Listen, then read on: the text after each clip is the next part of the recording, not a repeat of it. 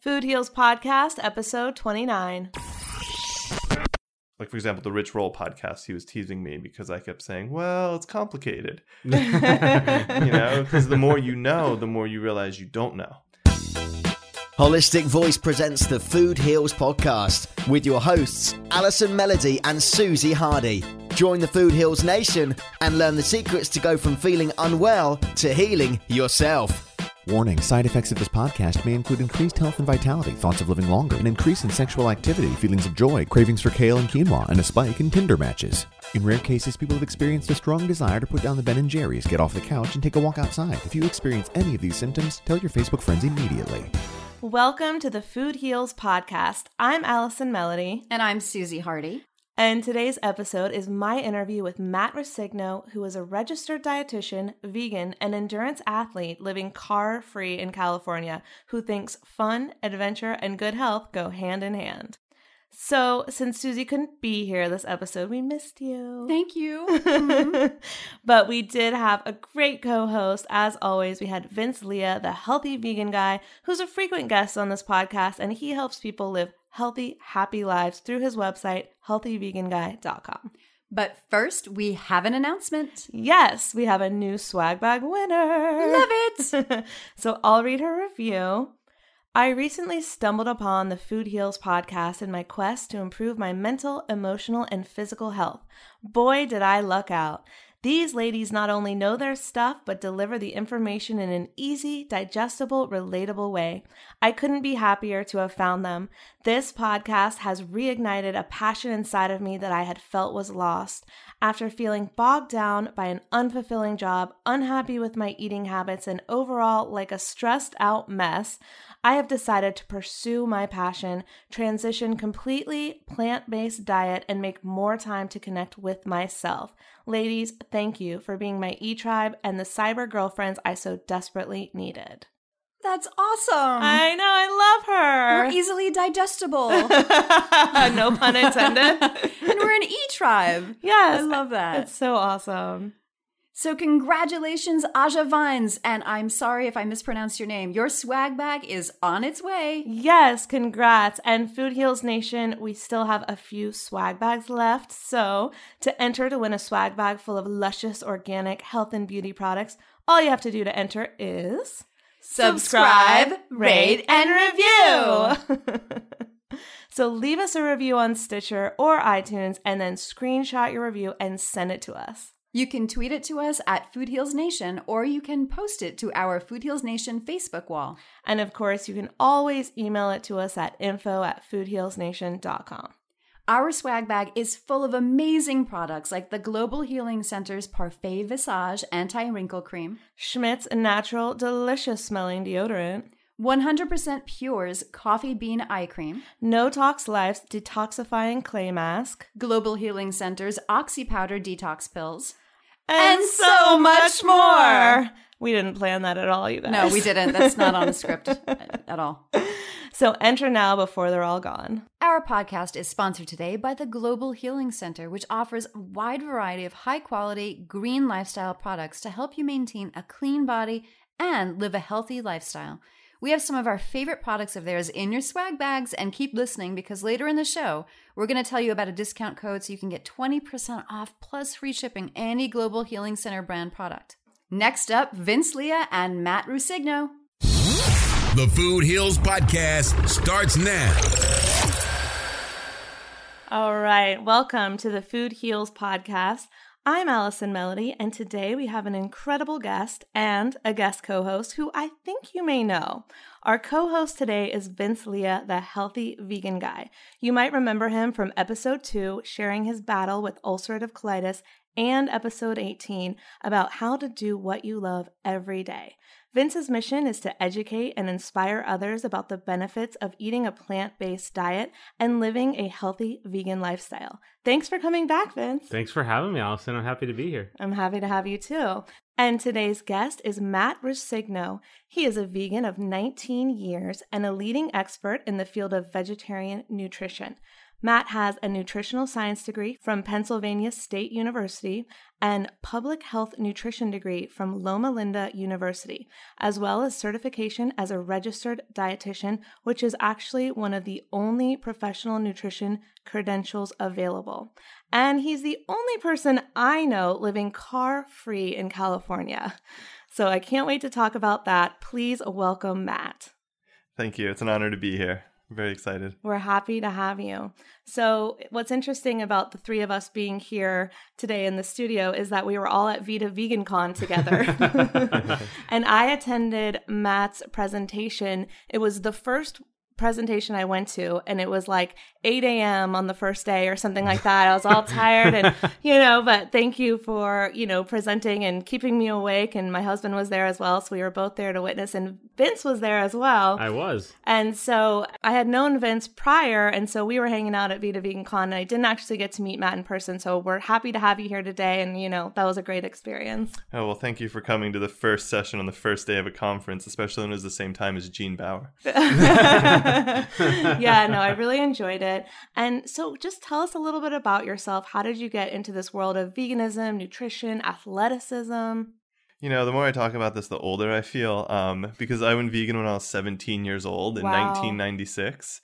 And I was influenced by music, hardcore punk music. Mm-hmm. And I had tried to go vegetarian a few times when I was really young as 9.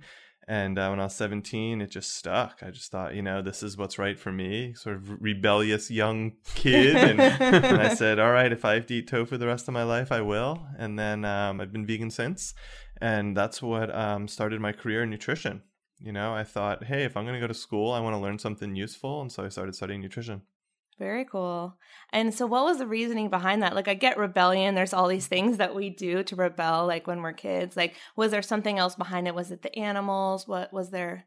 Yeah, it was the animals and the environment. I was exposed to sort of very radical politics at a young age, and it just stuck with me because, I had a dog, grew up with a dog that I loved. I was an only child, so I had my chocolate lab, Samantha, that I loved dearly. Aww. And so making that connection, thinking, animals clearly have feelings. Yeah. Right. And so it made me very uncomfortable to eat them, which I think a lot of kids go through when they're very young. Yeah. And I tried, and my Italian-American family was not having it. I can relate to that. Yes, yeah. What do you mean you don't want cheese? Yeah.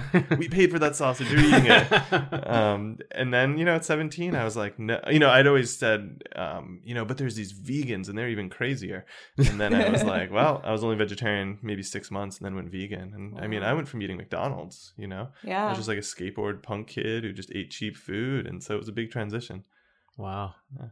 Even when you were 9, though, you made that connection with the animals at such a young age. That's pretty inspiring. Yeah, it was very clear to me. I mean, I've always been very empathetic and relational, and growing up with animals, and growing up, my parents are from Brooklyn, New York, and they didn't understand where our food came from when they were growing up. Yeah. They were like, milk comes from the corner store. Yeah. How did it get to the corner store? Well, we don't talk about that. Right. And so as soon as that connection was made of, oh, wait a minute, Yeah, no, I hear you. I mean, growing up in an Italian family myself, it was when I decided to make the move to become vegan, it was sometimes they don't know how to react. It's like on the dish, it's going to be, meat, you have sausage, you have pasta. I mean, it's just... Mm-hmm. No, it's just a plain red sauce. And I get it, because there's so much love around food. Yeah. And when people see you restricting, they care. Why are you doing this to yourself? Yeah. It comes from a place of love, but is something that is then also difficult for the person not eating it. Exactly. And but I mean, if I always think about it, it's like I was eating that. Like mm-hmm. there was a time in my life where I did. So I understand where they're coming from. Mm-hmm. But I always find it interesting now, going back, fast forwarding to where I am now, it's like, nobody questioned if I had the McDonald's burger, but they're questioning if I don't want to have, why am I not having the piece of meat and this cheese and all? It's like, okay, well, you didn't question why I was. Okay. Yeah. It's funny because I didn't grow up in an Italian family, but I married into one. And so even just recently, we were in Vegas and I was with my aunt and uncle from my now Italian side. And we went to a steakhouse and they knew that I didn't eat meat, but I think they still thought I ate seafood, which I probably did when I first met them, but I don't today.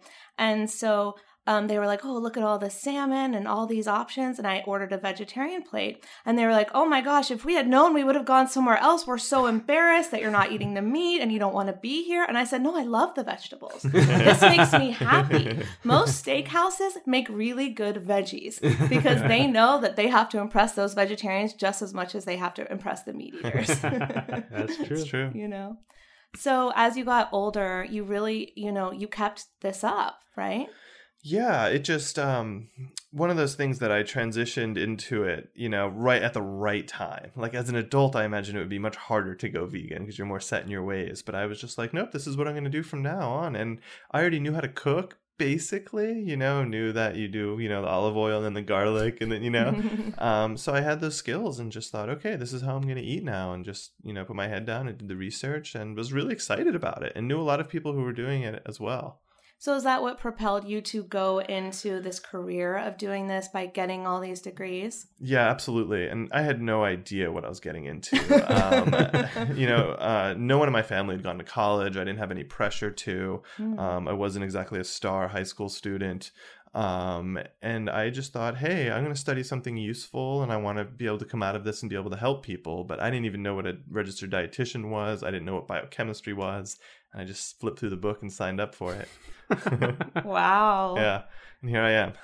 And now, so tell us about all the schooling you went through and what did you like? What did you not like? Got it. So, there's a lot of misunderstanding sort of about what a nutrition science degree looks like. People think we just spend years looking at what is the best diet that people should eat and how do we tell them? But really it's this very strong foundation in the science, looking at the biochemistry and the physiology and the nutrient metabolism, and then understanding the research, being able to read it and interpret it. And it's very complex and very layered. It's not just eat apples, they have fiber, Yeah. And so I get made fun of a little bit because people ask me, for example, the Rich Roll podcast, he was teasing me because I kept saying, well, it's complicated, because the more you know, the more you realize you don't know, and so as I was wrapping up undergrad, I was really into it and excited about it. And a professor said, hey, you should go to graduate school. And I said, oh, what's that? How's that work? And I picked Loma Linda University because they're vegetarian based. They're Seventh-day Adventists. Wow. And they're really big in health. Dr. Kellogg, who invented breakfast cereal, he was an Adventist. And it was a very good university to go to because of, the quality of education there as well. And they're vegetarian. And I studied public health, which is the application. How do you get people to change behaviors? Yeah. The psychology of it, the educational theory behind it, that sort of thing. Yeah, I'm fascinated with public health because as holistic as I am and the fact that I do all these things, my website and my podcast is about holistic health. I actually work for clients in public health and it's a completely different sphere of how to create behavior change. And it's a completely different area and realizing you can't tell some people you need to eat organic because there's an access problem, there's an affordability problem, there's a knowledge problem, and how do we solve that? And I don't have the answer to that, but it's a completely different sphere than holistic health and nutrition, and how do we combine those and spread that message? Right. And it's funny, it's something I tell people all the time. It's, now I've been eating vegan for 20 years. It is easy for me because I know what to do. I have 20 years experience, and people forget that. Oh, it's easy to be vegan. It's it's easy after you've been doing it for years and you learned all of these things and you've learned how to deal with the people and the situations and you've made a very strong commitment to it. If you're vegan right now in 2015, you're ahead of the curve. You're a unique person who is very dedicated, and we forget that.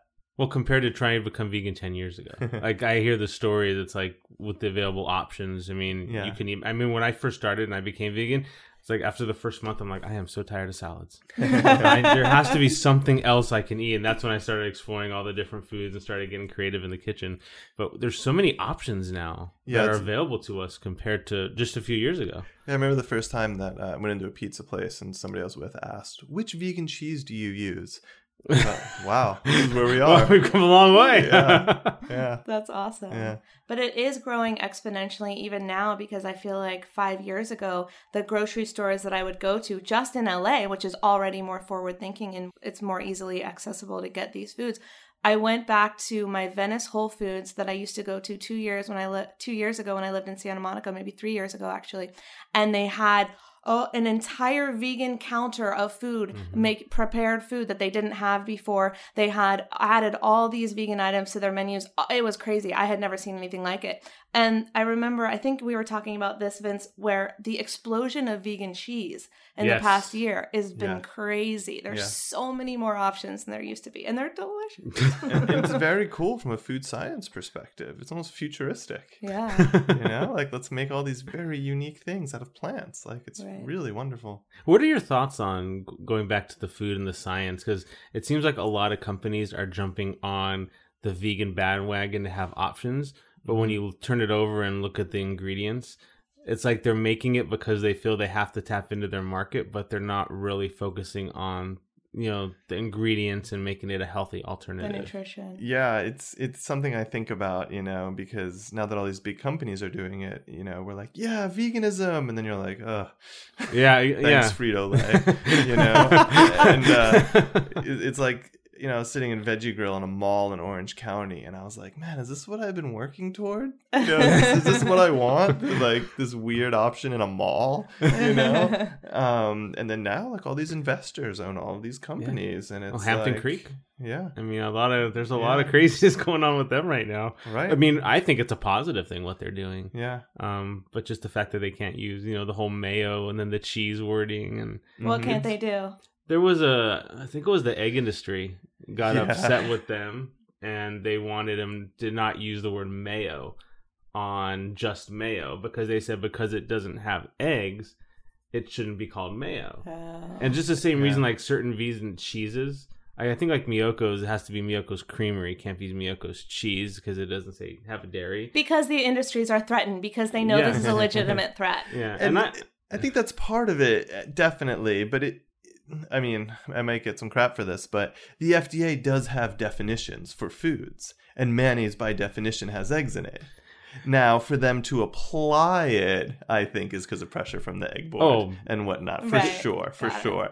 But they're not just making it up as they go. You know? My issue is if somebody's going to be able to make something that tastes like mayo, looks like mayo, feels like mayo, like mayo is not determined by I don't feel. Yeah. And I think maybe most consumers agree, maybe not, I don't know. But mayo isn't determined by the ingredients and determined by you taste it tastes like mayo. But on the other hand, I don't know if either of you remember the lawsuit about guacamole, where there was a company that had a product that they were calling guacamole, but it had very little avocado in it. It was mostly oil-based. And they had managed to get the taste and color and texture that was very close to guacamole. And it said guacamole on the packaging, and they got sued for it. And, it came down and said, this isn't guacamole, because by definition, guacamole is made out of avocados. Did they have any avocados? Very little. And so it went to court about, how much avocado do you need? And clearly you need more than just a little bit. Right. Yeah, that's true. Well, an Oreo, okay, if that's not dairy in the middle of it. Right. It's vegan, which is scary. What the hell is in there? That's what I'm like, whoa, okay. Yeah. Really, what is in there? I thought it was a milk center, wasn't it? It's not. Hydrogenated oil plus sugar. Nice Exactly. Gives that texture that everyone wants. Oh my gosh, gross. Don't eat Oreos, Food Heals Nation.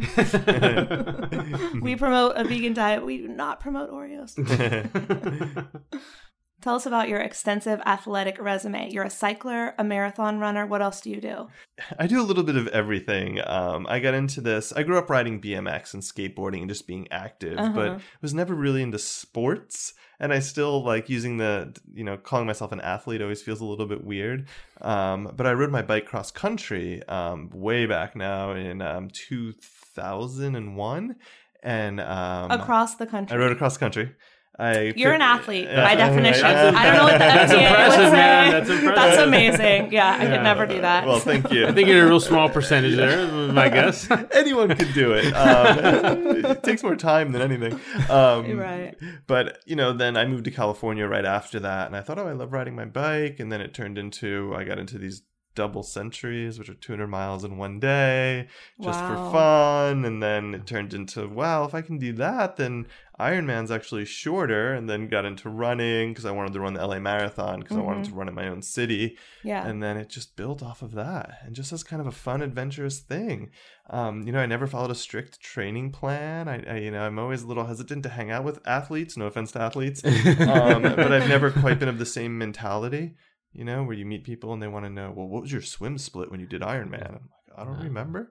Went out there and swam a little bit, man. That's all good. So it's like you're the non-competitive type. You're doing it for yourself, it sounds like. Yeah, and just fun. And I love adventure. I love being out in the world. And I think there's a big mental aspect, especially to endurance sports. Absolutely. 24-hour mountain bike races where you're just on your mountain bike from noon to noon. Oh my God. And you're out in the woods and you're alone and you have your, just your light on your bike in front of you and you're wondering where everyone else went and if anyone else is still racing, and it's pretty neat. I can't even imagine. This is so far past anything I've ever done. I'm just so impressed. Well, when did you take the nutrition background that you had, and did you ever apply that to the competitive side of all these things you were doing? Yeah, a little bit. It's difficult because it's a $1 billion industry looking at supplements and what gives you an advantage, and people are like whey protein, and then you look at the research and you're like, there's a tiny chance of a tiny benefit. But we hear about it all the time. Whey protein, and I think a lot of things are like that. But I definitely did apply this sort of looking at the timing of what you eat and, being able to go through all the different foods and seeing what worked for me, because it becomes very individual when you're eating for the 12th hour or 20th hour. And it's like, okay, pretzels are not a health food, but if you can get them down, they're the energy and you should eat them, if you've eaten 10 bananas already, So when you're biking for 24 hours, do you stop to eat? Like, how does that work? You do. It's a loop usually, which sounds boring, but it's not, because it takes between an hour and a half, depending on the course. And it changes throughout the day because the sun moves and that's cool, all sorts of stuff, And so you kind of have a, base camp, for like a better word, set up at the campground. So you come through, and if you have friends, your friends are there, and they're giving you food and setting up stuff and saying, do you want this? Do you want a cold drink? And it's funny because it goes from very cold drinks to hot soup within a couple of hours, because you go from being super hot to super cold, and what happens often, and for any athletes that are out there that are interested in this, the biggest mistake people make is they let themselves get too hungry. Yeah. And then they overeat. They wait too long. And then they have an upset stomach. And then they quit. That's the biggest mistake that I see all the time with people, even with marathon training. Yeah. So what do you have to eat? You have to eat very small amounts in a certain intervals of time, or? Yeah, that's that definitely works. And you also have to do trial and error. We want everything to work first time. And sometimes it just doesn't work. I get a lot of clients who are like, I only want to eat dates and bananas. And it's clearly not working for them. I say, look, will you consider something that isn't a whole food just to see?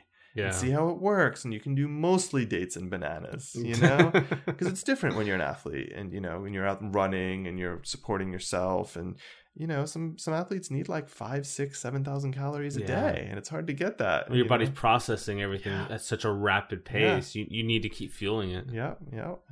And it's interesting, right? It's like the benefits of plant-based diet is you get full on less food. So people tend to lose weight. Then when you're an athlete, you're like, oh my God, I have to eat a lot of food. Yeah, I notice when I start working out, if I start a workout routine, I am eating constantly. Like an hour, I'll eat something, an hour later, I'm grabbing something. Because you're burning it faster because you're building that muscle. Mm-hmm. Yeah. And so you have a show, Strongest Hearts. Yes, I work with a filmmaker named Sasha Perry, and we were very good friends over a decade, both athletes, and we were thinking, Sasha said, I'm a filmmaker and you're a dietitian, and we have friends doing all these crazy athletic events. We should film them. I think people would be interested in it. And so that's how it started. And we do like day in the life style mini documentaries. It's called Strongest Hearts. All our videos are on strongesthearts.org, and they're free. And it's just to show people, Awesome. look, this can be done. Yeah. You know, we don't say like, oh, you can run as fast as Scott Jurek, you know, or you can, what's his name do? The Armenian dude, the like strongman. Oh, his name is slipping my mind right now. But he like carried like 1,000 pounds on his shoulders, like X distance, you know, and he's vegan, incredible vegan athlete. You can do this too. Just eat tofu, you know. And so we just show how they eat and say, look what these runners eat, look what these cyclists eat, and it's different. And we show some of them racing. We worked with a guy who ran his first 100-mile race. I saw that one. Yeah, Donovan Jenkins, and it was just fun being out there and helping him, and I actually paced him for a bunch of it, and it was just really great just to show what he does and how he eats and saying, look, he's vegan and he did it. That's cool. That was a good episode. I really liked just the style of filmmaking and how you really felt you were there and like a part of it. I appreciate that. As a filmmaker, I know good filmmaking and good storytelling. So I say that I mean it. And then there was another one I watched where, it was about vegan bodybuilding, and someone said, when they would win trophies or they would win the bodybuilding or whatever, people would be like, oh, they won even though, in spite of the fact that they were vegan. They're like, no, I won because I'm vegan. And I really liked that. I thought that was a really cool perspective. Right on. That episode was really fun, being out there with the Plant Built team in Austin at the Naturally Fit Games. I mean, I learned a lot. Yeah. You know, and you say it in the video. You're like, I'm not sure what I think about this. They go to some extremes, and it really was like, wow, okay. But then people say the same thing about, long distance cycling. They say, you shouldn't be doing that. It's dangerous. And it's kind of the same thing with them. But that's what happens when you go to those extremes in almost anything. Well, I do wonder about that. What's your opinion on the fact that someone would say, okay, riding a bike for 24 hours is very extreme. Could it be very damaging? Or even people say the LA Marathon, which is 26 miles, is very extreme. And I haven't done it yet. The farthest I've ever run is 13. So, I've always had it in mind that I want to do the LA Marathon, but I'm just not there yet mentally, honestly. But what is your opinion on that? Is it so extreme? Can this be detrimental to your body, or can anyone do this with the proper, beliefs and training? I would just say that there are risks. There are risks involved. And you kind of have to build up to this. Running 100 miles isn't for everyone. But if you do it stepwise, you can build up to it. And I would say most people could. Can you get injured? Yeah, you absolutely. But people get injured all the time, right? In their bathtub, in the stairs, and all sorts of things. Athletes get injured. Right. Professional athletes get injured all the time. Right, a lot. I'm a New York Giants fan, and they're always injured. So there are risks. And, I say this, I think, in the bodybuilding episode, you don't have to take it to that extreme. They aren't, I think Danny from Plant Built says this, she's not any healthier because she takes it to that extreme. She makes that distinction that she wants to do it because she's a competitor. Yeah, that's what she chooses to do. She's not healthier because of it. Yeah. And that's important because, people are always sharing bodybuilding photos and being like, look at this vegan. You can be like this. It's like, well. There may be a little something else behind this. Yeah, a lot of hard work. That's really interesting. Tell us about your books. I know you have 2 books. I'm a co-author on 3 different books. Okay, let's talk about that. I know No Meat Athlete. I don't know the other ones. So the first book I ever worked on was with Isa Moskowitz, called Appetite for Reduction. Okay. And we had a mutual friend. We kind of come from the same sort of punk community. And a friend said, hey, Isa's looking for a nutrition expert. And so we connected over it. And it was a really great opportunity. I mean, she really is the queen of vegan cookbooks. I mean, she's, 10 of them now or something. Wow. And she's really brilliant. And so it was an honor to work with her. And I wrote the nutrition chapters, and I did, the nutrition tips throughout the book and the nutrition info for each recipe. So it was a great experience. And then I was writing for Matt Frazier's site, No Meat Athlete, and he got a book deal. And I said, do you want me to write some nutrition stuff? And he said, yes, I would love that. And so I became a co-author for that, and which was another great experience. And then that same publisher, Fairwinds Press, said, hey, we loved your work. Will you write a book in a superfood series with us? And I said, well, that's not really my thing. And they said, coconut. And I said, well, I'm not convinced about coconut. And so, and then they said, what about cacao and chocolate? And I thought, well, one, there's a lot of research on chocolate.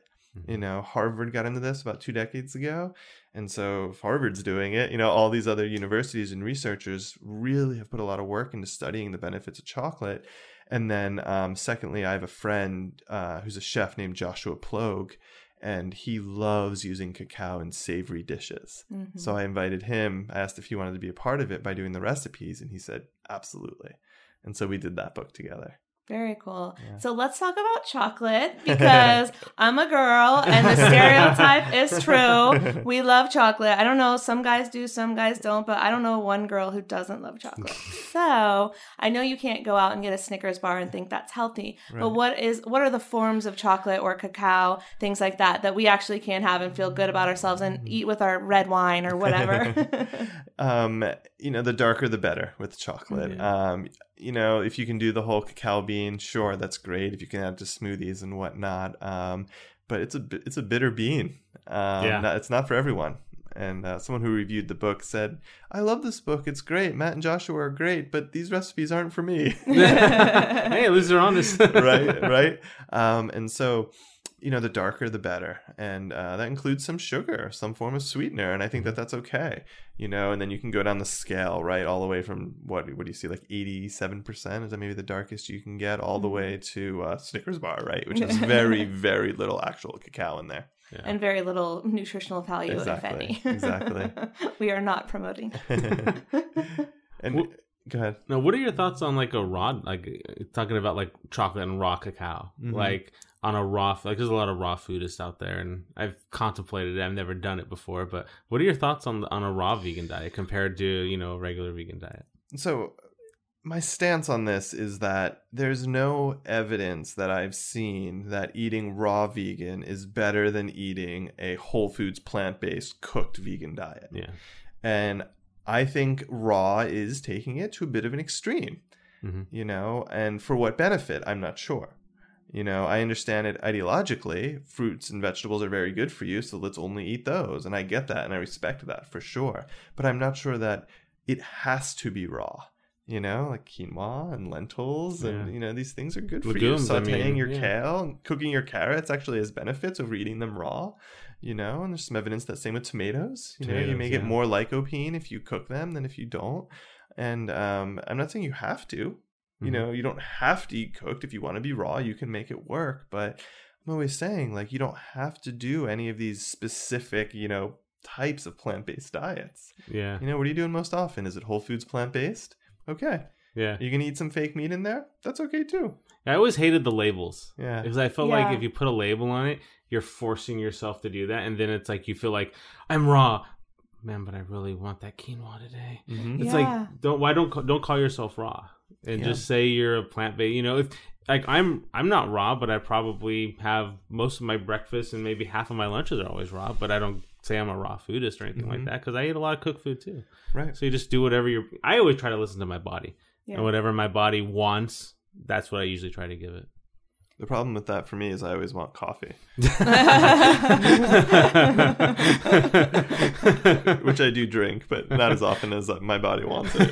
Hey, coffee stimulates brain function. It's not so bad. Right. And it's really easy to get caught up in these little things like cacao and coffee. And, you know, really what the evidence points to is like, what do you do most often? It's like the meals that we don't think about. And for your average American, you know, they're like, well, sometimes I eat nachos with my friends on Friday night, and I know that's unhealthy. And I think, well, what are you doing Monday through Friday? Right. You know, what are you eating for lunch? What are you snacking on midday? And it's sort of those things that matters, these patterns. That's really what matters most. Yeah, you really have to, I feel you have to give yourself those breaks, especially if you're just starting out. Like, don't kill yourself if you want to go out and have a nachos or have a vegan dessert that has sugar in it or something, because you're better off having that and not binging the whole week. Have it that one day and enjoy it and just kind of go on. And it comes back to sort of the Italian thing, right? It's like food is very enjoyable and it's very pleasurable. And what is the trade-off for eliminating so much of it? Yeah. You know, and people say that about veganism. Oh, it's extreme, right? You know, why? Food's pleasurable, just enjoy it. I don't think being vegan is extreme, but it can be taken to extremes. Yes. Exactly. You know? Exactly. Well, I think from people that aren't vegan, they look at it as it's like, oh my, that's an extreme lifestyle. Yeah. Well, if you're starting very far away from it, because I used to be like that, and to see where I am now, that would be extreme. But it's a slow progression in most people's cases. I mean, some people go crazy and they're like, all right, you know what? Today I'm vegan, or today I'm raw, or whatever. And that's not necessarily the healthiest, because your body has to slowly detox and arrange itself properly to adapt that diet. And for me, it was a slow process. And I did go a little extreme, and then I came back and I kind of found myself in the middle, and that was what worked for me. But everybody's different. Going back to the raw vegan diet, for me, what I've found is I can't be raw vegan in the winter because my body wants warm food. Mm-hmm. And there's a lot to be said about Ayurveda and a lot to be said in Chinese medicine where they're very about that concept. But to, for the pro raw vegan thing, what I would say is I met 2 people that have reversed their cancer by going raw vegan temporarily for a long period of time. And then there's Joe Cross, Fat, Sick, and Nearly Dead, who basically was juicing and doing raw for a long period of time in order to get his body back into balance and homeostasis. And at that point was able to go, okay, now what is my diet going to be? And all of them basically chose vegetarian or vegan diets. But the point is that I think it does have healing properties for certain time periods, for cleansing, and for certain diseases. Is it a long-term solution? Maybe for some people, not for me. Probably not for any of us in this room, but hey, there's something for it. It's the same too with oil-free. Oil-free, and the Engine 2 and Esselstyn and all of that. And it's like, okay, Esselstyn has treated people who have heart disease, have had heart attacks, and has gotten great results. I mean, we have evidence. He's published in journals and whatnot. But for your average person who has reduced their risks of heart disease in so many ways, do you need to totally eliminate oil? I'm not sure you do. Your cholesterol's 140. You're pretty good. It's like saute some veggies if you want. Yeah. And I think most people become vegan and they do it gradually. Like for me, initially I did it for health reasons. And then I just gradually started getting rid of the cheese and then the meat, and then the fish was the last thing I gave up. And then I started finding out about the lifestyle. And I remember it was Christmas, and one of my family members gave me like a letter belt. And I'm like, you don't want to say that in front of them, but I have this expression already. So like, well, what's wrong? I go, well, I choose not to buy or wear leather products anymore. Well, what do you mean? What are your shoes? What are your belts? That's the best thing. That's the best quality. I'm like, it's just a decision that I made, that it's a choice. And some people say, like, especially with food, they say, oh, you can't have that. It's like, no, I can. I choose not to. Right. And I think there's a big difference in how you word that when you talk to people too. So how can someone live car-free in California? I had no idea how popular that would be, especially amongst vegans. For me, I've always ridden bikes my whole entire life. I mean, I raced BMX when I was 4 years old. And so I was just always on a bicycle. And to me, it's been just this like vehicle for adventure and like great times. And, so that transitioned to like mountain biking and then, riding road as we talked about. And then for the city, it's the perfect vehicle. I mean, to get around quickly and efficiently and easily, I love it. Anything within 5 miles is easy to do. And, they say that it takes as much energy to ride 4 miles as it does to walk 1 mile because the bike is so efficient. Right. And so for me, a place like Los Angeles, it's like, I don't want to drive in traffic. Yeah. And the way over here, it was rush hour. And luckily there were enough cars that they were going really slow, and I was riding in the middle between them, passing them. It's probably the best time to ride a bike. You're probably moving faster than a lot of those cars right now. And it's funny because when I drive, and I do end up driving a lot, I feel like I'm always renting cars because I travel so often. I'm like sitting at a light and I feel so trapped. Yeah. And if I was on a bike, I would be like, I would make a right turn and then I would make a left turn somewhere, and I do that as opposed to just sitting waiting for every single light, Right. and I know, again, like veganism, right? it's easy for me because I'm used to it. Mm-hmm. You know, I know what to do and where to go and have the lights, and I know how to go, you know, change a flat tire, and I know which roads to avoid, and all that has just come with, you know, knowledge. And is it dangerous? Yeah, there's a risk to it, but so is driving. Yeah. There's a risk with Right? everything. Yeah. You know, you can't get around that. Right. And then, you know, it comes to extreme again. People will be like, well, sometimes it rains and I have to take my laptop to work. It's like, okay, when it rains, don't ride. Yeah. And days you have to take your laptop, drive. What about the other days? It never rains in LA, so that's once per year. Right. You know, and it's like taking these steps. It's like, okay, you don't want to ride to work. You're worried about being sweaty. I understand that. Can you ride 1 mile to the store or to a friend's house? Yeah. You know, they would say like draw a circle, you know, around your house, and like 1 mile, walk it.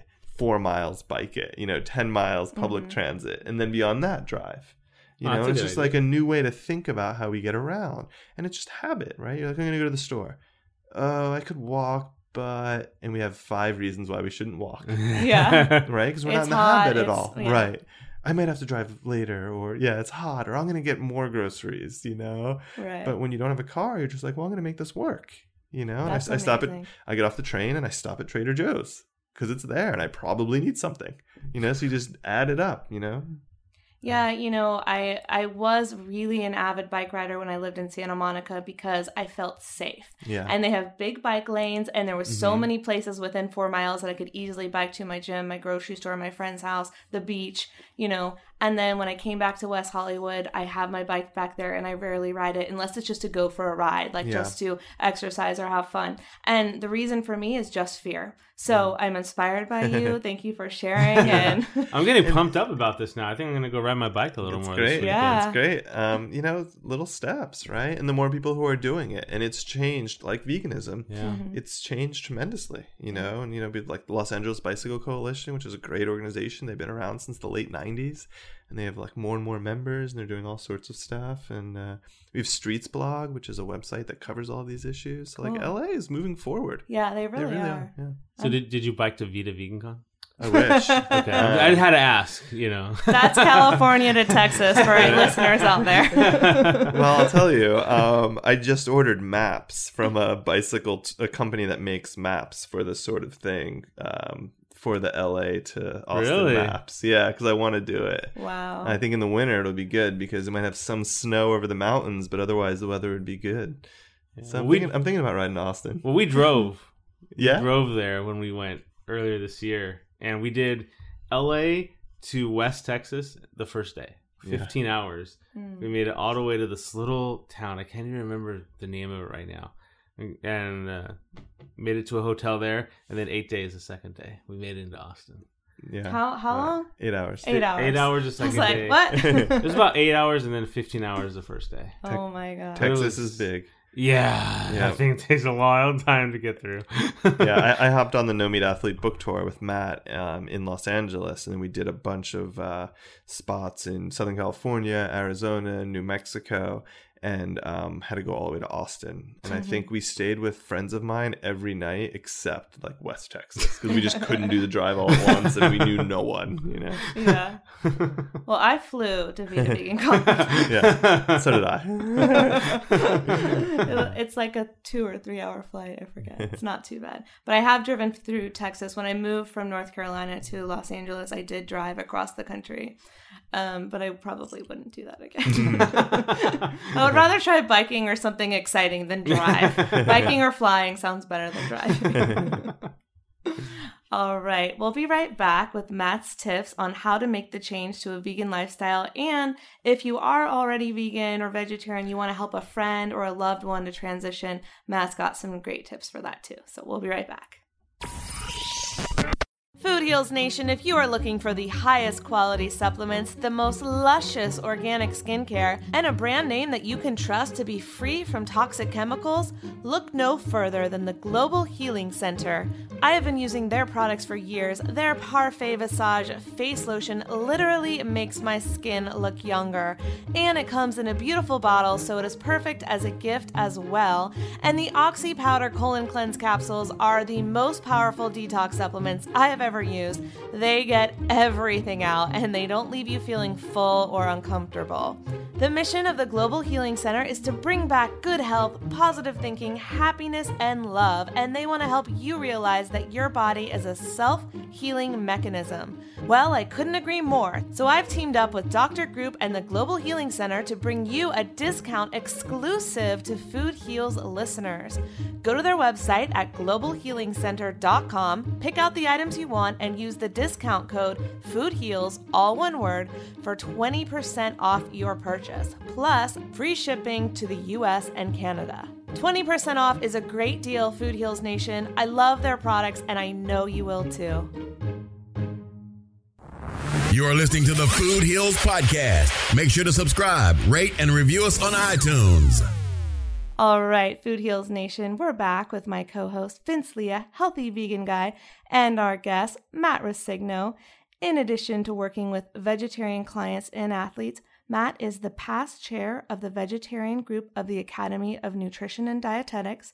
He is the co-author of the No Meat Athlete book with Matt Frazier and Appetite for Reduction with Isa Moskowitz, and he has a web series called Strongest Heart, which follows a day in the life of plant-powered athletes. So Matt's got some tips for us.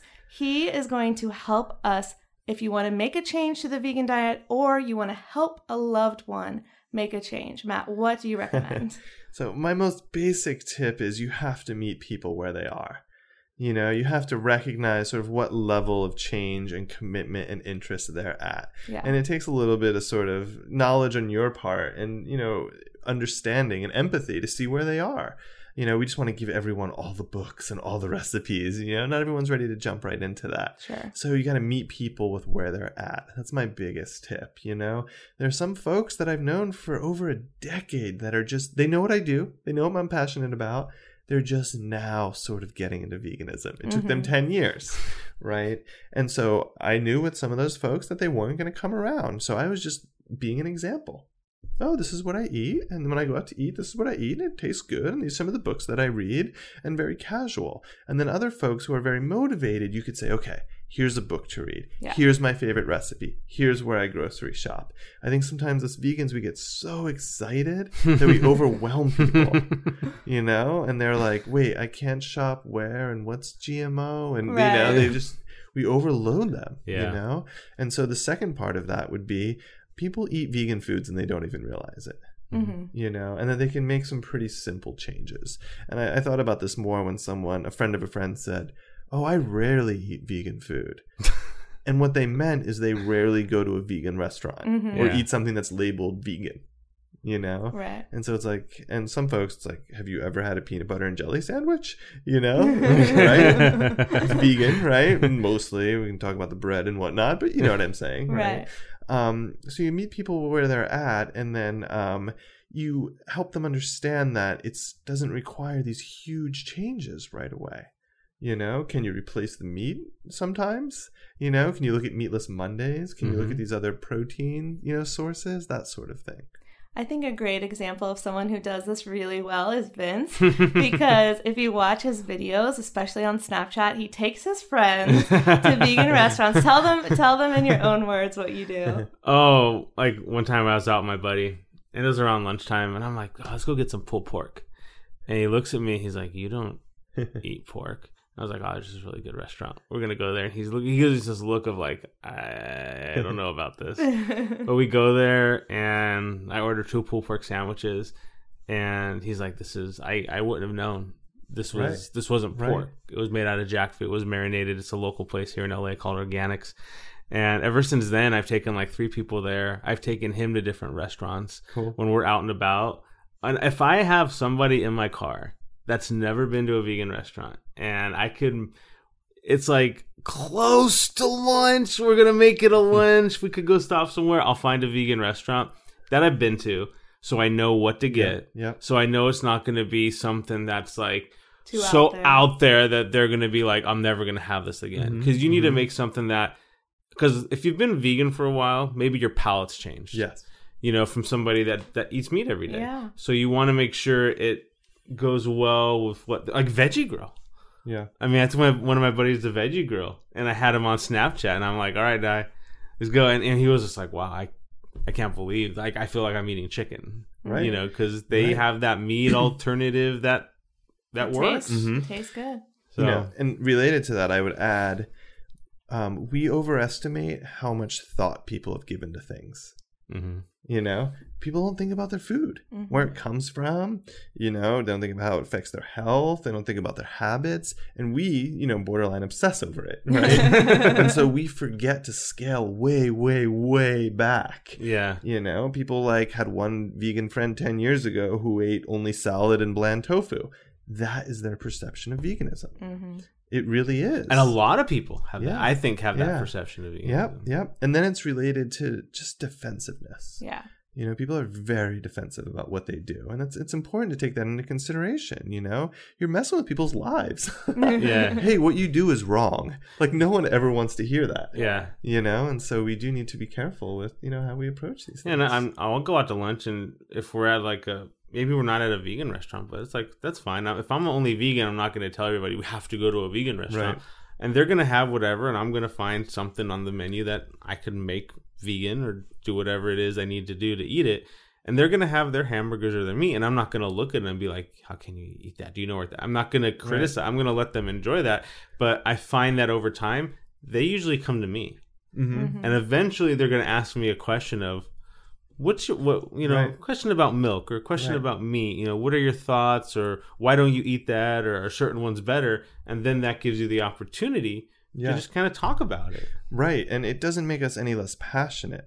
I mean, I am absolutely motivated to change the world for the better for animals and for humans. Like, I feel very strongly about that.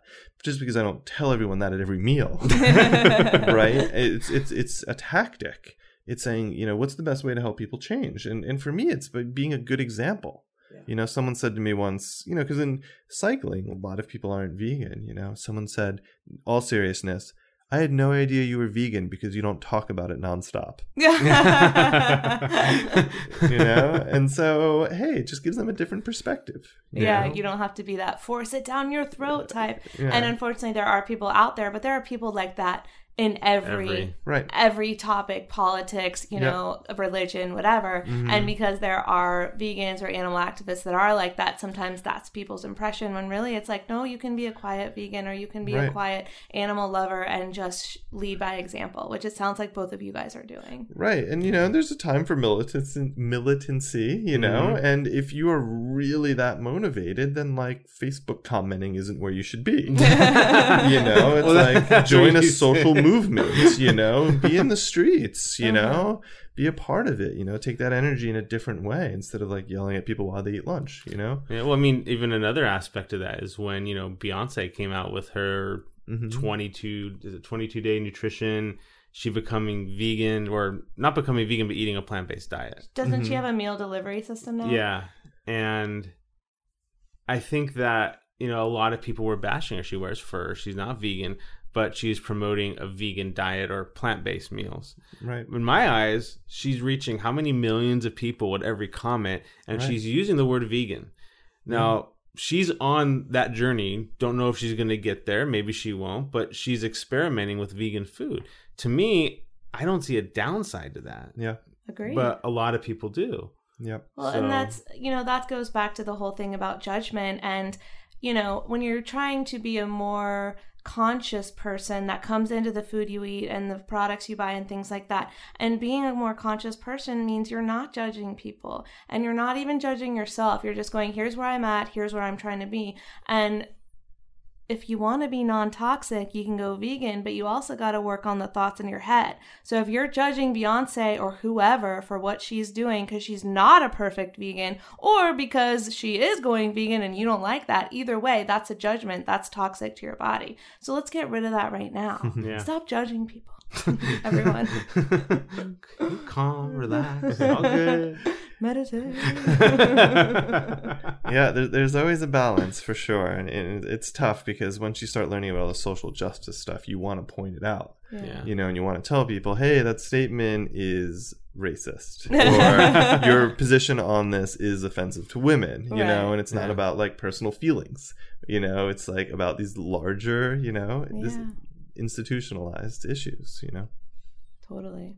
And earlier you mentioned the environmental factors. What are some of the environmental benefits to adopting a vegan diet, or what are some of the detriments to society for eating a mostly meat-centric diet? It's just inefficient to eat animals as food because they have to eat. And it's just that math will never work in the favor of the animal industry and on any scale. And then unfortunately, we're at a huge scale with factory farming. Right. And we have to deal with the animal waste that is created, and where does it go and what are the animals fed? And really, I think it is a microcosm of capitalism, of growth and profit and, animals being treated as just things, and commodities, right? And, maybe that's peaked, I'm not sure, but it feels in a way like it has with some of the, taking, going cage free and whatnot, and just making these really horrific farms more expensive, just so that they can't do it to the scale. Yeah. Well, there's some statistic, and I don't remember the exact what it is, but the amount of rainforest we're destroying every second in order to make room for these factory farms and to raise animals as meat. And, how unsustainable that is. It's completely unsustainable to feed the amount of people on the planet today, eating the amount of meat they are at the rate that they are today is completely unsustainable. So either we're going to destroy the land, the oceans, and then we have nothing because of our obsession with meat, or we have to reverse this almost immediately. Right. And, changes may come in the US, but it's going to be just like tobacco and just like, pesticides and whatnot that have been outlawed in the United States. It gets shipped to the global South, and pushed on those folks, and that's unfortunate as well. So as a vegan, do you feel like you're making this contribution to the environment? Like, what is that, how is your carbon footprint, all of ours, reduced by eating this diet? We're using fewer resources, right? And because people forget, even when they talk about local, right? Well, where did the food that the cow is eating come from? How far was that shipped from? And what was it made out of? Right. Yeah. Right.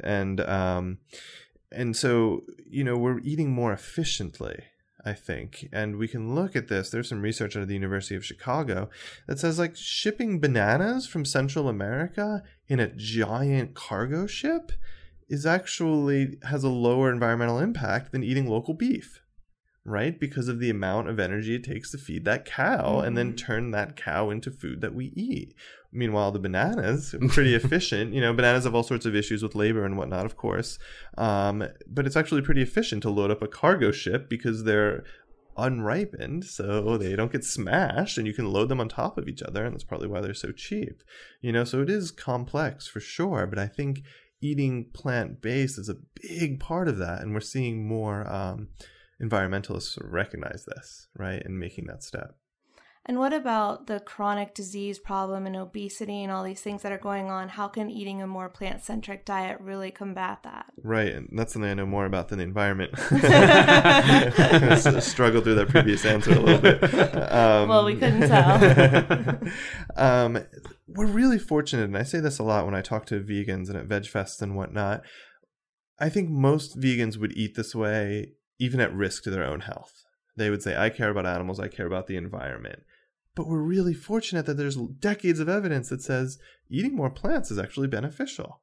And we have this evidence when we look at the research, the Adventist Health Study, which was done through, Loma Linda University, where they followed tens of thousands of people and saw how they ate and what diseases they got, right? And we found out that the vegetarians lived longer, and they can control for things like smoking and exercise and body weight and all these confounding factors. Because vegetarians tend to have a healthier lifestyle, which makes the research a little more complicated. But you can factor those out and say, wow, they actually are living longer because they have lower rates of almost every chronic disease: cancer, heart disease, type 2 diabetes, stroke. We have that actual evidence. So it's great. That's amazing. I totally agree. And I think that the more people wake up to that, it's like, okay, you can decide to do this for the animals, you can decide to do this for the environment, or you can decide to do this for your own health. And then what happens is you start to realize whatever you decided on is working. And then you're also going to do it for all the other reasons. Yeah, so a lot of people start with the animals, which I believe is how you did. I didn't start with the animals. I started with the health after losing both of my parents to cancer and realizing like, oh my gosh, their diets were toxic, their lifestyles were toxic, and all these people I was meeting when I moved to LA were healing themselves with this plant-based vegan diet and alternative medicine. And so for me, it was like, well, I'm never going to get cancer, so I'm doing this for my own health. And then I started learning about factory farming, animal abuse, and the environmental impact. And I was like, okay, even if I'm going to be unhealthy for myself, I can't go back because of those reasons. So it's like this trifecta of reasons. And I feel so passionately about it. And I'm not a perfect vegan, and I don't claim to be, but I eat a primarily vegetarian and like 95% vegan. I still have my honey. I still have a slice of birthday cake once in a while, but I'm okay with that. I'm happy with where I'm at. Right. I'm on the board for a conference called Plant-Based Prevention of Disease, and it's in North Carolina, actually. I love it. In Raleigh. Oh my God, I should come, because then I can visit all my friends and then come to the conference. Yeah, there you go. May of 2016 is our next conference. I'm in. I'll be there. Great. I swear. And we have, all these great physicians and cardiologists and, nurse practitioners and dietitians talking about this, and a lot of them came to it through health, saying, oh, Dr. Ostfeld in New York City saying, I saw these results in my patients and it was incredible. Yeah. And then they come around on the other issues, because they recognize it and they're reading books, and it's a smart bunch, who are making this transition. We're ahead of the curve here. Why can't that become more mainstream in the medical field, though? Because science and health in any industry is an old dinosaur. Yeah. It's just slow moving. It just takes a lot of time. And then we can talk again about profit, of course, and all of that. And I don't think it's, conspiracy theory, like big pharma is controlling it or anything. It's just culture. It's just a culture of like, people aren't going to change. I did my clinical rotation here at Cedars-Sinai, and doctors are like, nope, they're not going to adhere to that diet. Prescribe this pill. Done. Right. Because they have a job to do, and they can do that job by prescribing the pill. Their job is done. It's their way of thinking. It's very cultural. And to say, well, if they eat quinoa, and they're like, are you crazy? They don't even know what quinoa is. And so it takes a long time for change to happen. Yeah, it's frustrating. That's true. And the fact that, one of my best friends had breast cancer. She was treated at Cedars-Sinai, and after going through a mastectomy and then still continuing with chemotherapy and radiation, she said to her doctor, after realizing there were alternative methods to healing and nutrition and everything like that, she said, what about juicing? What about this Gerson therapy? What about all these alternative methods? And her doctor said to her, I am by law not allowed to prescribe nutrition. I am only allowed to prescribe chemotherapy, radiation, and drugs, something like that, for your condition. You're welcome to look into those other things on your own, but I can't speak to that legally, whether he believed in it or not. Right. And that's scary. Interesting. I've never heard that is put it that way before. Yeah, because most doctors seem to talk about nutrition almost too much, in my opinion. Well, now, I think they are now. Yeah. But in my experience back in the day, 10 years ago in North Carolina, asking my parents' doctors, does nutrition matter? And he said, absolutely not. Does not matter. Wow. Yeah. I believed it. I didn't know any better. I'm 20 years old. I don't know anything about the world. Yeah. And it does get very complicated too, especially with cancer, because there's so much we don't know. And there are vegans who've gotten cancer, of course, and it's about risk reduction, and that's what I tell people. And another sort of a tip here about this is people are very slow to change, and they will use the exception as the rule. Yeah. So they find one little thing. Oh, this whole entire diet doesn't work. Right. Right. Because they found one thing. They heard about one person. Because they're resistant to it. It's on us to have more evidence. Yeah. And it's the same way you change science. Science takes less evidence to keep doing what you're doing, a whole lot more to change. Yeah. Which is good in a lot of ways, because you don't want to be zigzagging all over the place, But it puts more work on our end. Yeah, well, if you think about just like, okay, you're eating fruits and vegetables and whole grains and beans. I mean, most of the core foods of a healthy vegan diet, nobody's going to have issues with. Right. And that's really where the future... common sense. Yeah. And the future of research in nutrition is really that. We've cured scurvy. Like we figured that out, you know? And a lot of it is, how do we prevent disease? And it's looking at phytochemicals and where are they found in fruits and vegetables. Yeah. You know, it doesn't have to be cacao, right? It doesn't have to be superfoods. It doesn't have to be some obscure mushroom from South America.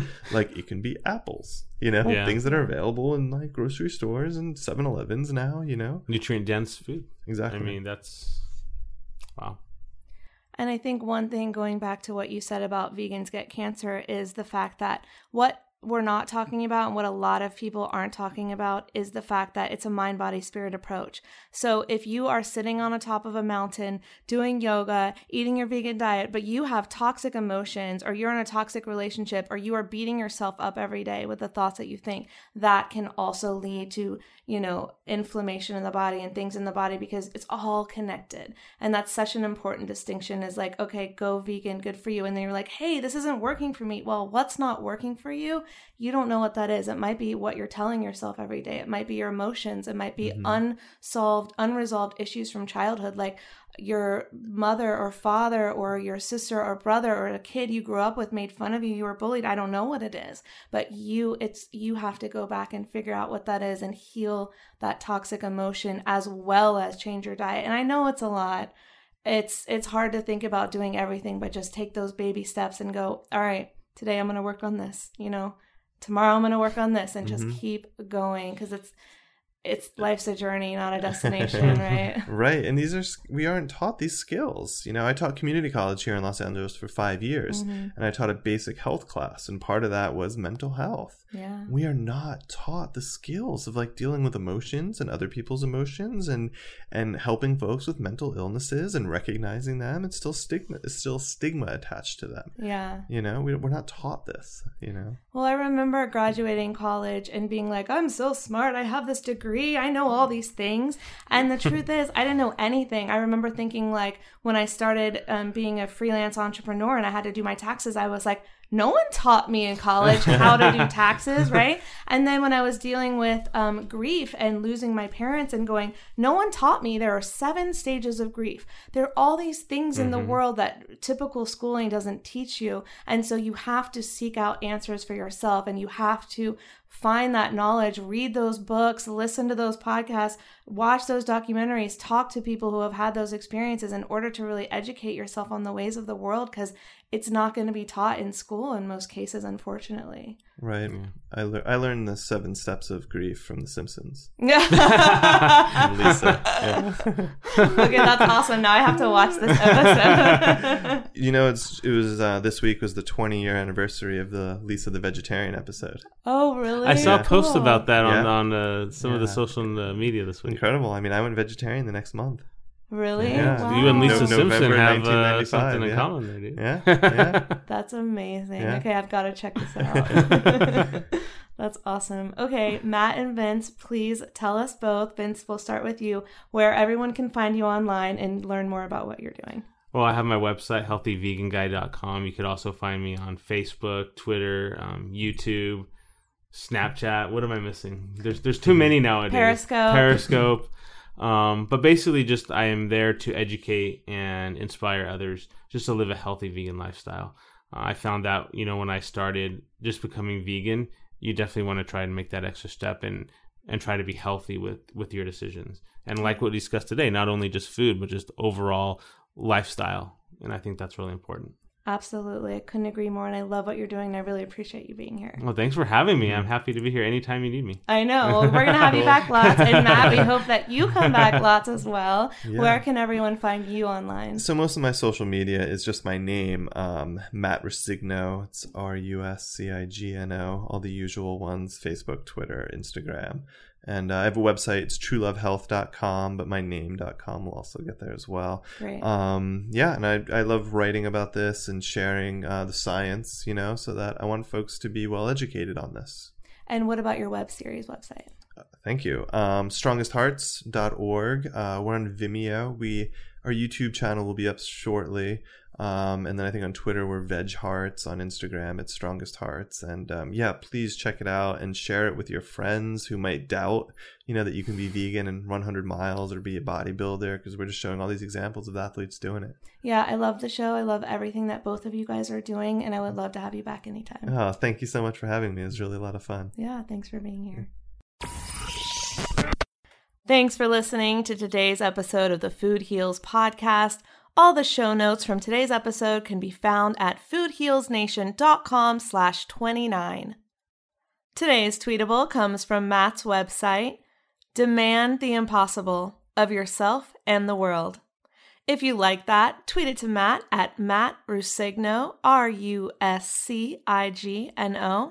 Tweet it to us at Food Heals Nation, and make sure to use the hashtag Food Heals Podcast in your post so that we can see your tweets.